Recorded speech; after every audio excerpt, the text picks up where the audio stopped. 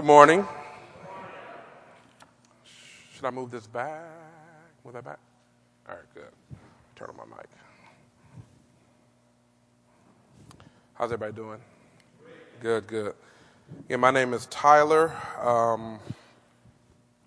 It's always a pleasure and a privilege to be here.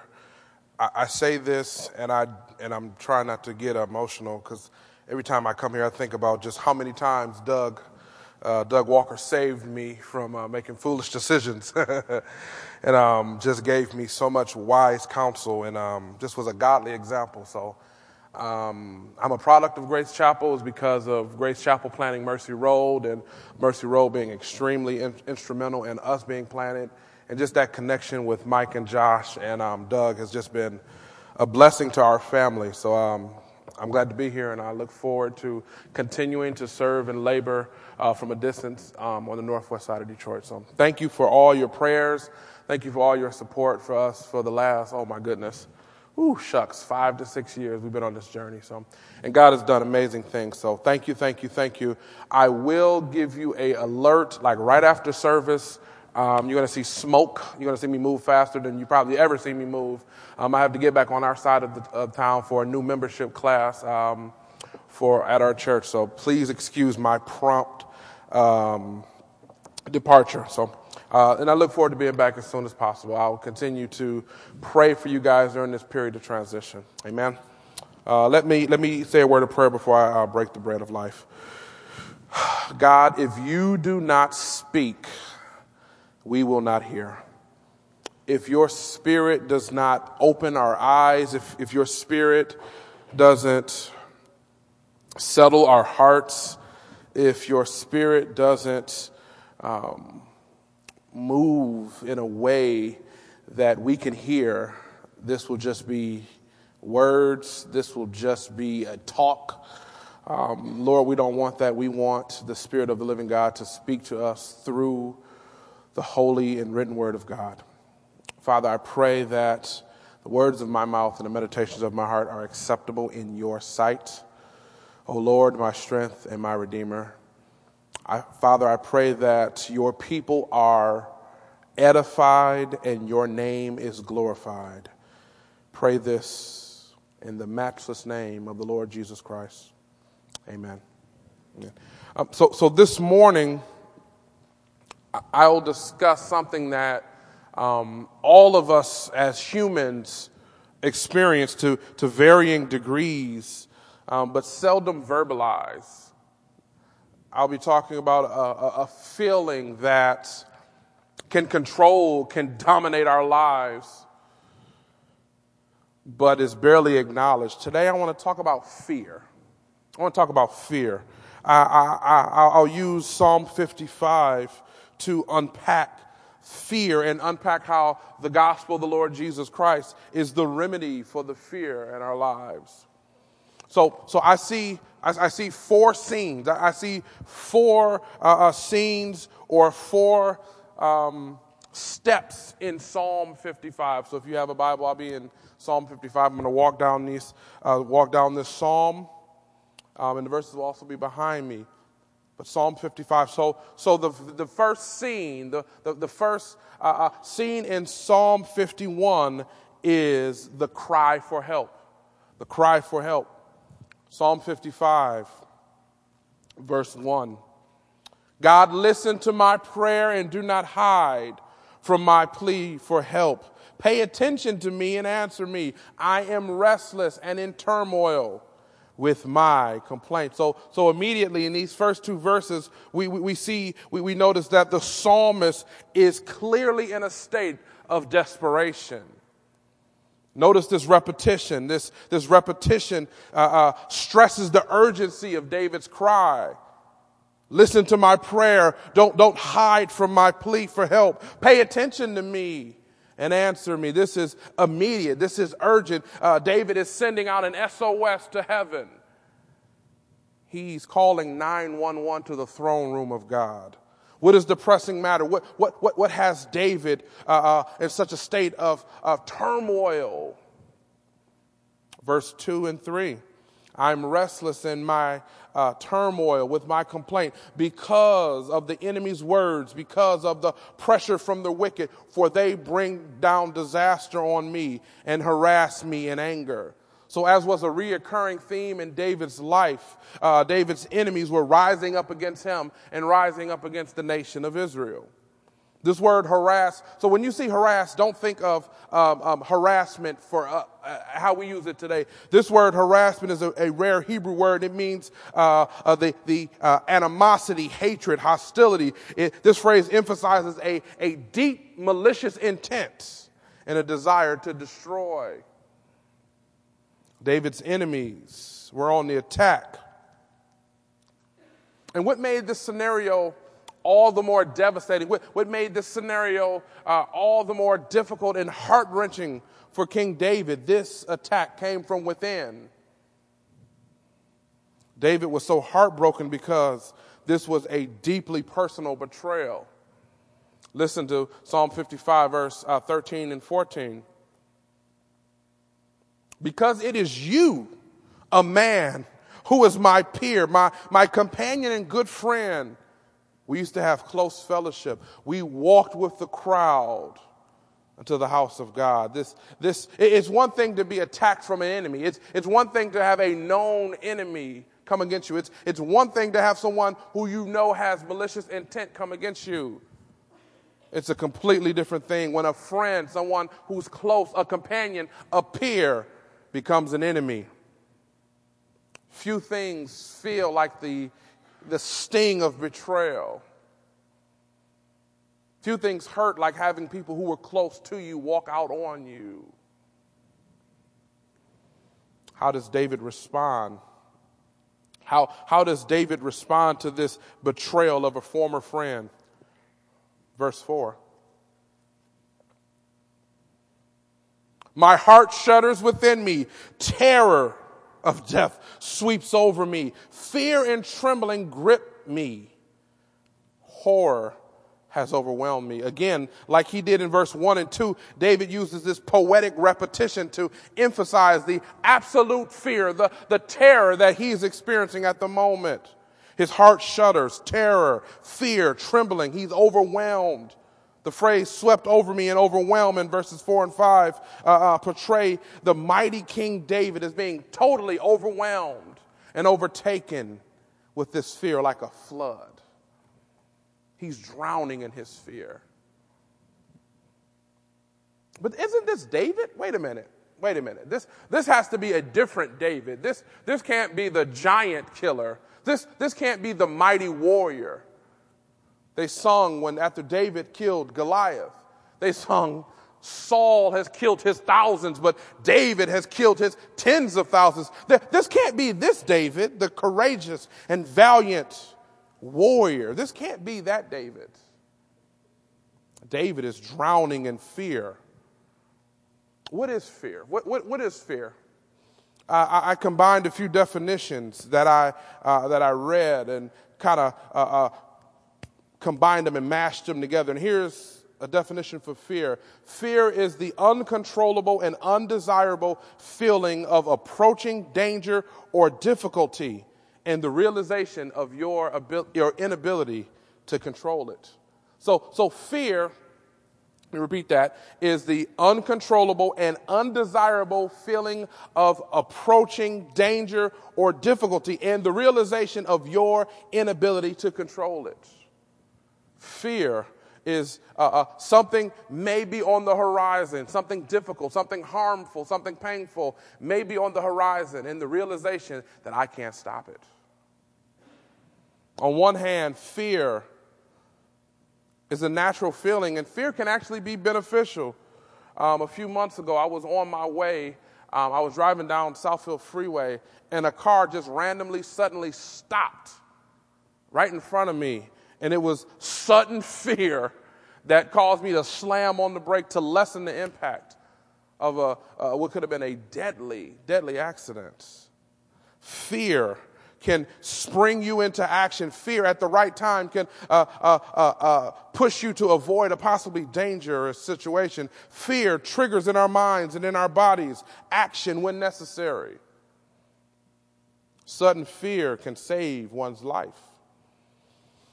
However, fear has a dark side. Fear has a dark side. There are many circumstances in our lives, if we're honest with ourselves, that induce fear within us. Fear of the future. Fear of the future. Fear of loneliness. Fear of rejection. Fear of losing someone close to death. Fear of your own physical sickness and your own body failing. Fear of your mortality. Fear of financial security. Fear of failure. I could go on and on. There are many things that induce fear in us. At its very essence, when it comes down to it, fear in its core and in its essence is a matter of control. Fear is a matter of control. In a book that I highly recommend, Voices of the Heart, Chip Dodd says that control is trusting in what you see with your eyes, trusting what you produce with your hands, and trusting what you can cause to happen through your planning and manipulation. Fear happens when life presents you with something that is out of your control. You didn't control that diagnosis. You didn't control that sudden layoff. You didn't control, and you can't control that person who may be walking out of your life. Fear occurs when we can't control the circumstances that life throws at us. David in Psalm 55, David is terrified. He says, fear has swept over me. He's in terror because his enemy's aggression, and he is completely out of control. He can't control the attacks of his enemy.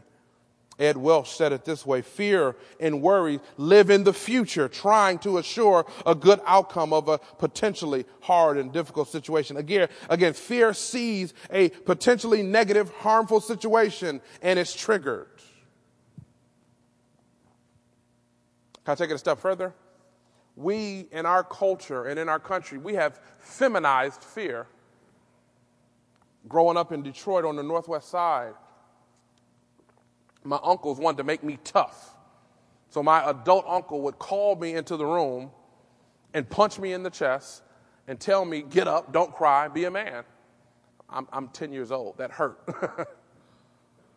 But we're told that real men don't get scared. Real men don't have fear. Fear is for women. Fear is for children. We've feminized fear. I'm 38 years old, and I've only heard one man in my entire life say, I'm afraid. That's a sentence most men don't use. We're taught that men don't get scared. And this, I believe, has led many men to handling fear in very unhealthy ways. How did David initially handle his fear? Scene 2, the desire to escape. So first we have the cry for help. Secondly, we have a desire to escape. Listen to verse 6. Psalm 55, verse 6.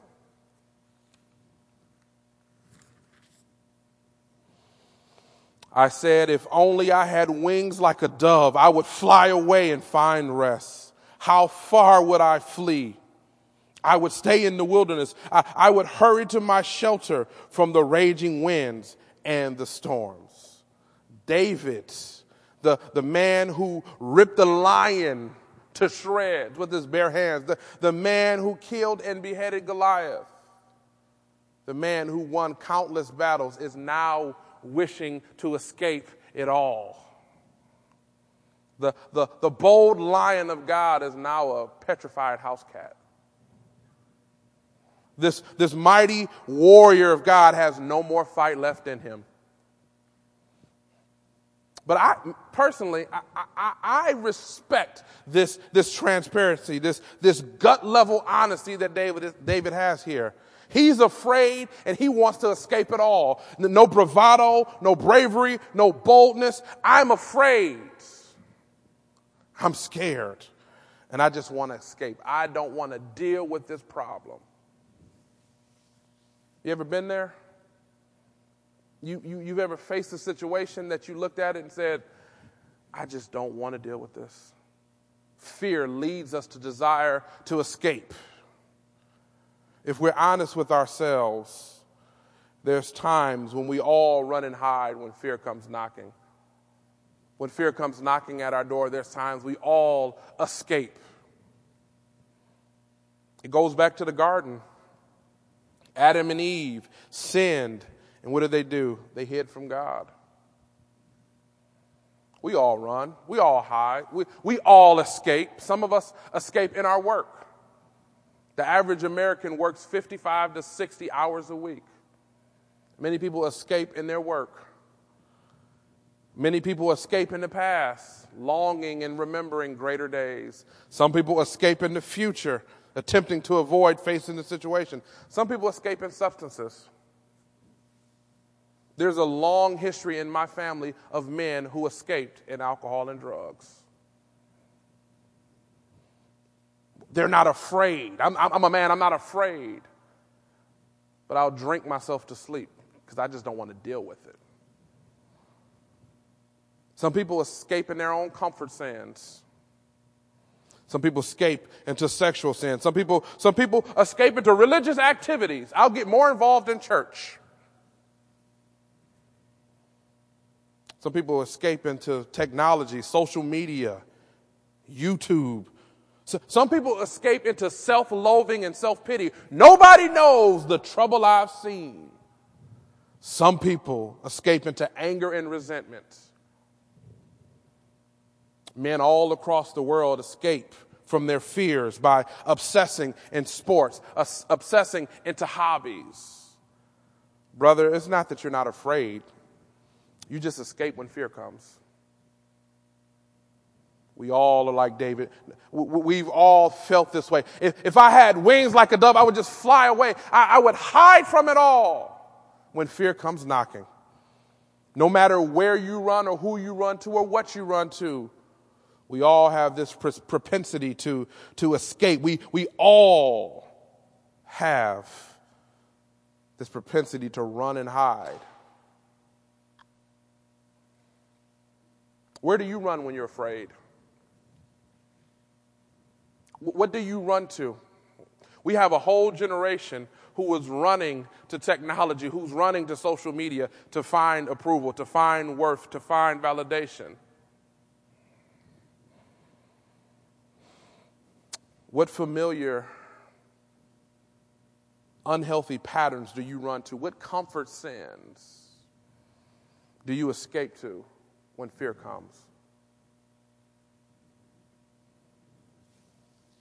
Do you hide in your work? Do you hide in your leisure to avoid dealing with the fear you face, to avoid dealing with the difficult situations of life? Again, like King David, often our first response to fear is just to avoid it and to run from it. Thirdly, a call for vengeance. So scene 1, a cry for help. Scene 2, a desire to escape. Scene 3, a call for vengeance. Listen to David. Psalm 55, verse 9. Lord, confuse and confound their speech, for I see violence and strife in the city. Day and night they make their rounds on its walls, crime and trouble within it. Verse 15. Let death take them by surprise. Let them go down to Sheol alive, because evil is in their hearts. Evil is in their homes and within them. So verse 9 and 10 and verse 15, we see that David cries for vengeance and vindication. The city of Jerusalem is filled with violence and strife and anger and wickedness and oppression and deceit due to these men who are attacking David and attacking God's people. Now, remember who David is. David is the king. David is the chief protector of Israel. And his first response to God is to pray for vindication, to pray against the perpetrators. This is not an isolated event. We see David constantly in the Psalms praying that God intervene and bring judgment to his enemies. Now, don't get this misconstrued. This isn't David seeking a personal vindication, or this isn't David operating merely out of personal hurt and offense. David's enemies are God's enemies. The people who are attacking Jerusalem, these are God's enemies. These people who are opposing David, they are opposing the true and living God. This is actually a righteous anger, a righteous jealousy for God's glory. Here in Psalm 55, David references two events. Lord, confuse and confound their speech is a direct reference to the Tower of Babel. In Genesis 11, let them go down to the grave refers to those who followed Korah in rebellion, and the ground literally opened up and swallowed them whole in Numbers 16. In both cases, God halted, God stopped those who were living in opposition to him. Again, this is not a prayer for personal vengeance. This is David praying for divine protection from evil and praying that God halts his enemies. By crying out to God, and in essence, David is praying, don't bring us into temptation, but deliver us from evil. Remember, though, this is a person and persons who were formerly close friends to David. David said, we went to the temple together. We walked along the road together. You were a companion. You were a friend. Unfortunately, this betrayal that David experienced is a part of life. We've had people who walked closely with our church betray us, leave us, seek to do harm. The bitter bite of betrayal, this and the resulting anger towards it is a natural response. But the gospel compels us to respond supernaturally. Being hurt, being angry, being offended at betrayal, at someone's attack towards you, that's natural. But the gospel of Jesus Christ compels us to respond supernaturally. Listen to Romans 12. Romans 12, verse 14. This is so counterintuitive, isn't it? Bless those that persecute you. Bless and do not curse. Verse 17, do not repay anyone evil for evil. Give careful thought to do what is honorable in everyone's eyes. What? As followers of the Lord Jesus Christ, we're called to withhold evil. We're called to pray for people that hurt us. We're called to bless and love those people who cause us harm and betray us. Just as the Lord Jesus Christ forgave his enemies, just as the Lord Jesus Christ chose mercy on the cross, and just like the Lord Jesus Christ granted us grace, the gospel compels us to respond the same way when we're harmed and when we're betrayed. First, a cry for help. Secondly, a desire to escape. Third, a call for vengeance.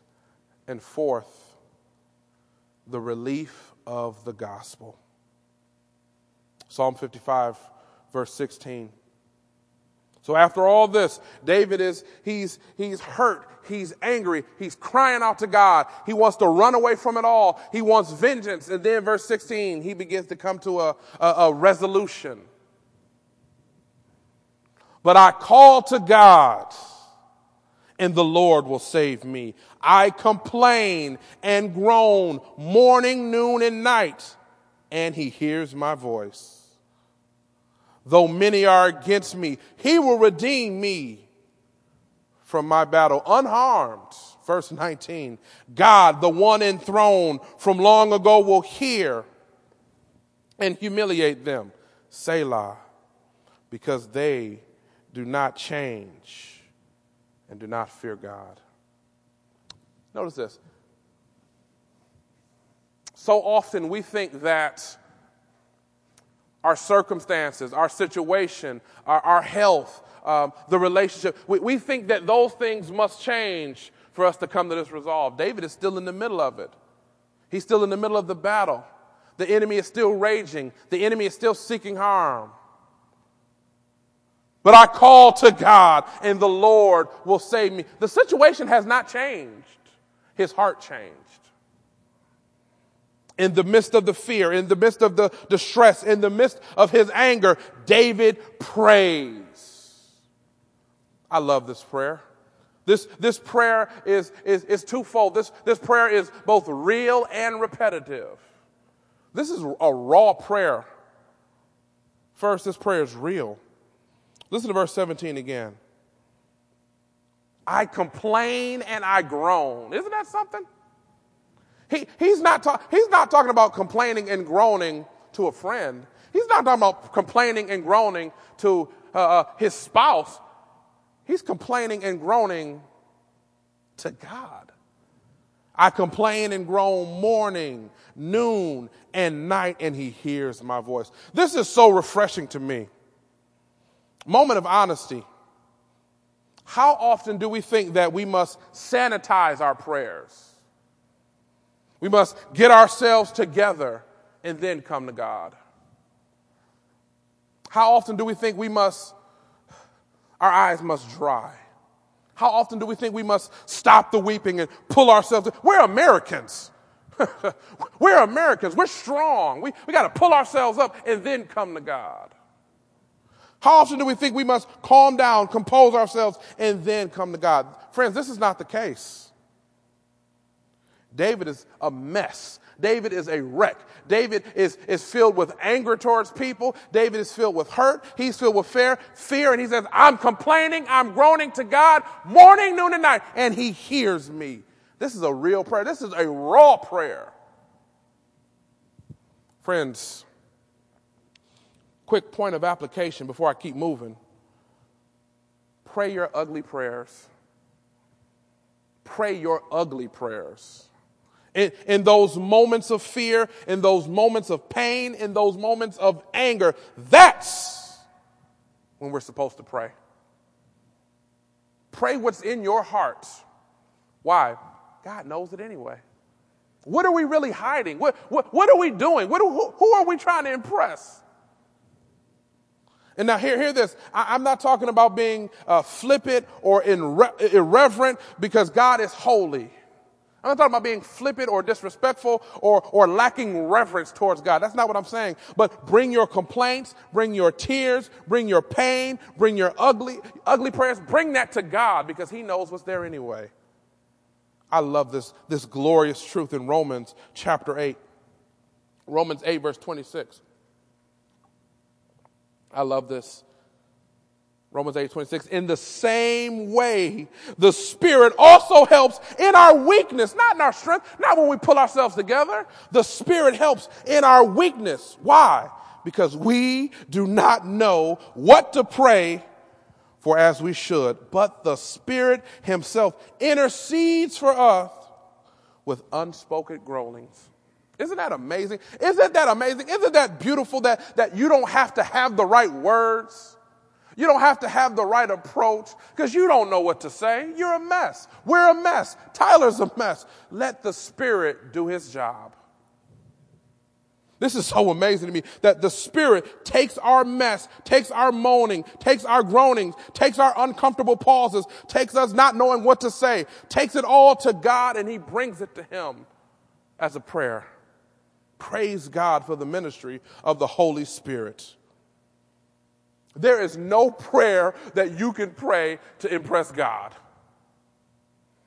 There is no right position that you can get yourselves to impress him. Allow the Spirit to do his job. Praise God, he hears our complaining, our messy prayers. First, David's prayer was real. His prayer was raw. Secondly, his prayer was repeated. Verse 17 again. I complain and I groan one time and expect God to hear it. No. Morning, noon, and night, and he hears my voice. This points to a consistency. This points to a dedication in his life. Despite the circumstances, despite the fear, despite the anger, he's continually coming to God. He's not allowing his outside circumstances to pull him away from his Savior. Despite the fear, despite being overwhelmed. I love how he describes it in verse 4. Says that this fear has swept over me. He is overwhelmed despite being afraid, despite being overwhelmed, despite being filled with anger towards the people who harmed him. I come to him morning, noon, and night. Friends, don't allow your fear to hinder your prayer life. Don't allow fear to stop you from going to the only one that can bring relief. Verse 22. Psalm 55, verse 22. Cast your burdens on the Lord, and he will sustain you. He will never allow the righteous to be shaken. Verse 22 is the key to unlock this whole psalm. Let me just define 3 words here that are important. Cast means to throw. It means to hurl. It means to rid yourself of something unwanted. This is not I'm politely placing something in the garbage can. Cast, throw, hurl, rid yourself. A burden is something that a heavy load that was usually carried by animals. And this word sustain means to be held together, to be refreshed, to be supported, to be strengthened, to be preserved. Again, verse 22 is so important. Cast, hurl, throw your burdens. What weighs you down, what brings you fear, what keeps you awake at night. Throw it at the feet of our Savior. Why? He will hold you together. He will sustain you. And he will never allow the righteous to be shaken. By his grace, the Lord lovingly sustains us. He holds us together. He cares for us when we allow him to do so. How often do we get in the way of him doing what he needs to do? By trying to carry our burdens on our own. Through prayer, through trusting him, we're able to hurl our fears, throw our worries, to rid ourselves of our concern to our loving Father. Why? He will sustain us. He will hold us together, and we will not be shaken by his grace. I love 1 Peter. 1 Peter 5, verse 6 and 7. Humble yourselves, therefore, under the mighty hand of God, so that he may exalt you at the proper time, casting all your cares on him. Why? Because he cares for you. Family, how often do we cast our cares and 2 days later go back and pick it up? I honestly believe much of the heaviness we feel, much of the overwhelmedness, if that's the word it is now. I believe much of our feelings of being overwhelmed, much of the heaviness is because we are choosing to carry our burdens. We are choosing to carry our fears instead of throwing it at his feet. That's one of the number one things I hear as a pastor. Pastor, I'm overwhelmed. Pastor, I feel weighed down because you're carrying too much.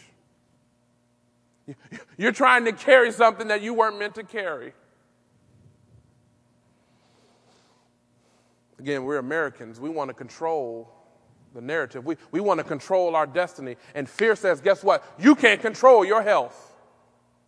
You can't control your financial situations. You can plan and plan and plan. You can't control it.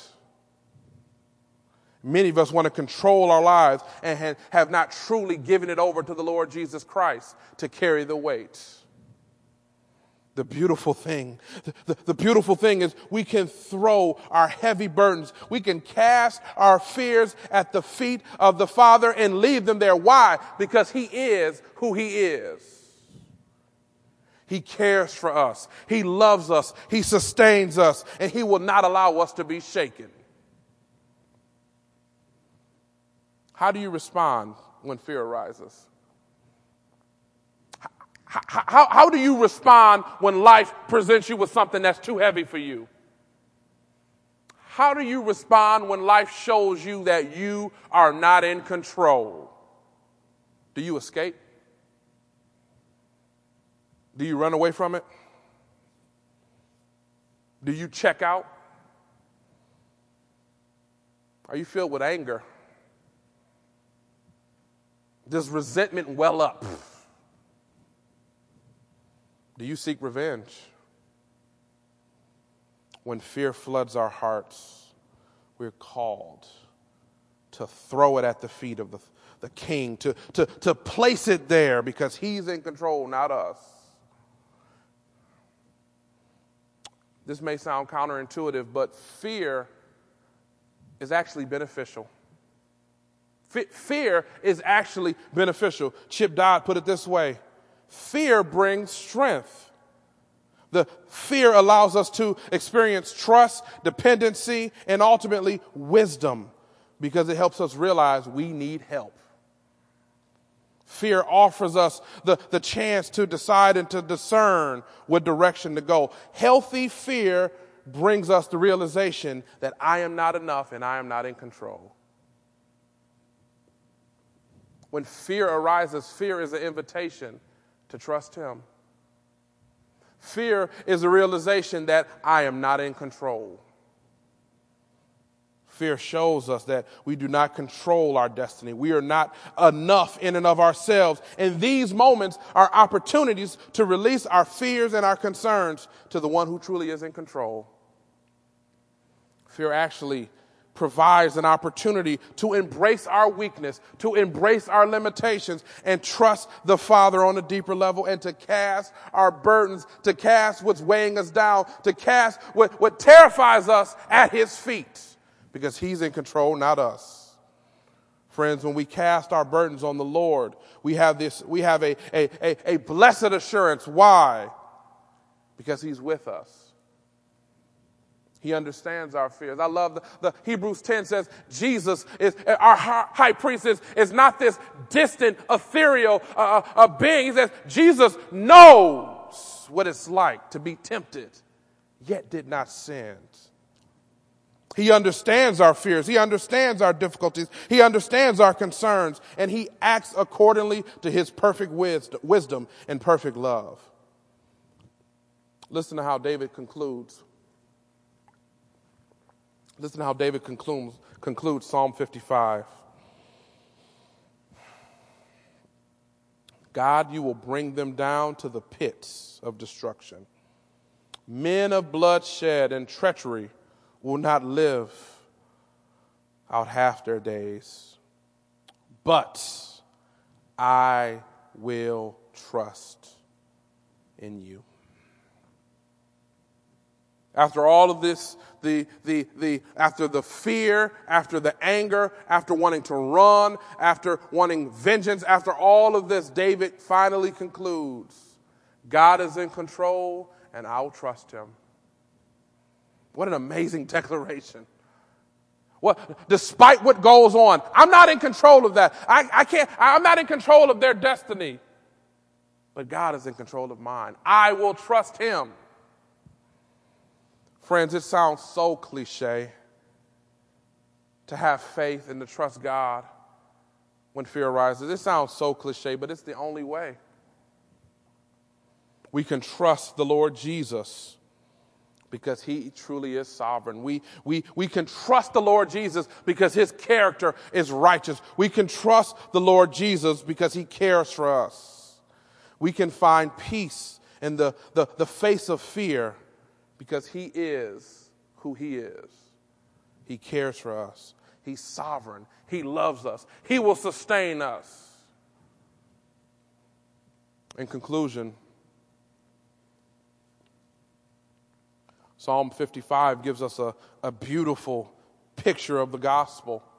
Psalm 55 puts the gospel of Jesus on full display. David praying morning, noon, and night. Verse 17, I complain and I groan morning, noon, and night. This reminds me of the Lord Jesus in Gethsemane, feeling the weight and the pressure of sin and death on his shoulders, he cries out to the Father 3 times. What agony, what pain. Our Lord suffered great agony and pain before he even got to the cross. Crying, pleading with the Father. The Son of God prayed 3 times for the cup of God's wrath to pass, but he conceded, not my will, but yours be done. Despite how he felt, despite feeling crushed, despite knowing that he would be temporarily separated from his Father,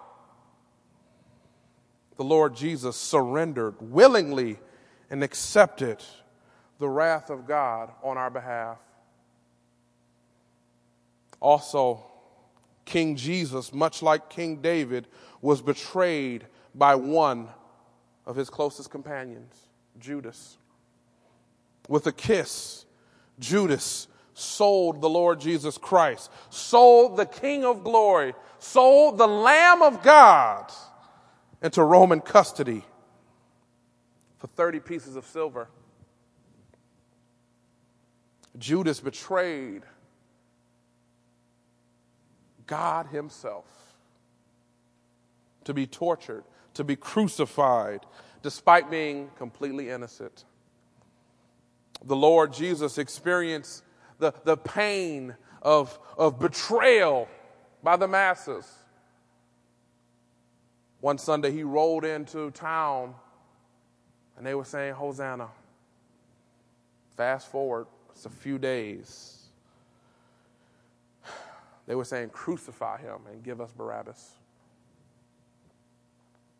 How did Jesus respond to this betrayal? How did Jesus respond to Peter rejecting him, Peter denying him, the other disciples leaving him high and dry? How did Jesus respond to the mockery before he hung his head and died on the cross? He said, Father, forgive them because they do not know what they're doing. Friends, this is love. This is love. And can I be honest with you? We're no different from Peter. We're no different from Judas. We are no different from the crowd that said, crucify him. Isaiah 53 verse 6 says, we all went away. We all went astray like sheep. We all have turned and went our own way. And the Lord has punished him for the iniquity of us all. Isn't that amazing? Despite our betrayal, despite our denial, despite our rejection, the Father punished his Son for our redemption. Friends, it was love that sent the Son of God to the cross for those who rejected and betrayed him. It was love that sent the Son to receive the wrath of God dumped on him, despite being sinless. And this perfect love that saved us is the same perfect love that will save us from our fears. 1 John chapter 4, verse 18. There is no fear in love. Can I repeat that? There is no fear in love. Instead, perfect love drives out fear because fear involves punishment. On the cross, the Lord Jesus expressed this perfect love because fear involves punishment. We no longer have need to be bound by fear. We no longer have need to be ensnared by fear. Why? Because the punishment was removed. Again, let me read it again. There is no fear in love. Instead, perfect love drives out fear. Why? Because fear involves punishment. We don't have to have fear because our punishment was removed. We no longer need to have fear because Jesus took our punishment in our place. On the cross, fear was put to death by the Lord Jesus. Friends, what a gracious invitation we have here in Psalm 55. To not only trust our souls to the Lord, but to trust Him when fear arises. To trust Him when life presents us something that's out of our control. Cast your burdens on Him, and He will sustain you. He will not allow the righteous to be shaken. Let's pray. Father, we are in awe of who you are. You are the God that sits high and looks low. You are the God that literally has made earth your footstool, and yet you are concerned about our daily affairs. You are concerned about what troubles and concerns us. You are concerned about what brings us fear. Lord, we are so thankful that you have given us this gracious invitation not to pull ourselves together, not to rely on our own ingenuity, not to fix it, not to scheme and dream our way out of it, but you have given us the invitation to cast our concerns, to place our fears at your feet. And you promised, because you are a good Father, to sustain us. Father, I pray for that person here who is dealing with a situation that they may literally face when they leave here, that they're facing a life-altering, life-threatening situation. It could be health, it could be relational, it could be financial, it could be a child that has strayed away from the faith. It could be a myriad of things. Father, I pray for them. I pray that you speak to their hearts by your Spirit, and you show them that you're there and you care and you love and you will sustain. Lord, I pray for that person here who does not know you and the pardoning of their sins. I pray that you show them that there's one mediator between God and man, the man Christ Jesus. We pray these things in Jesus' name. Amen.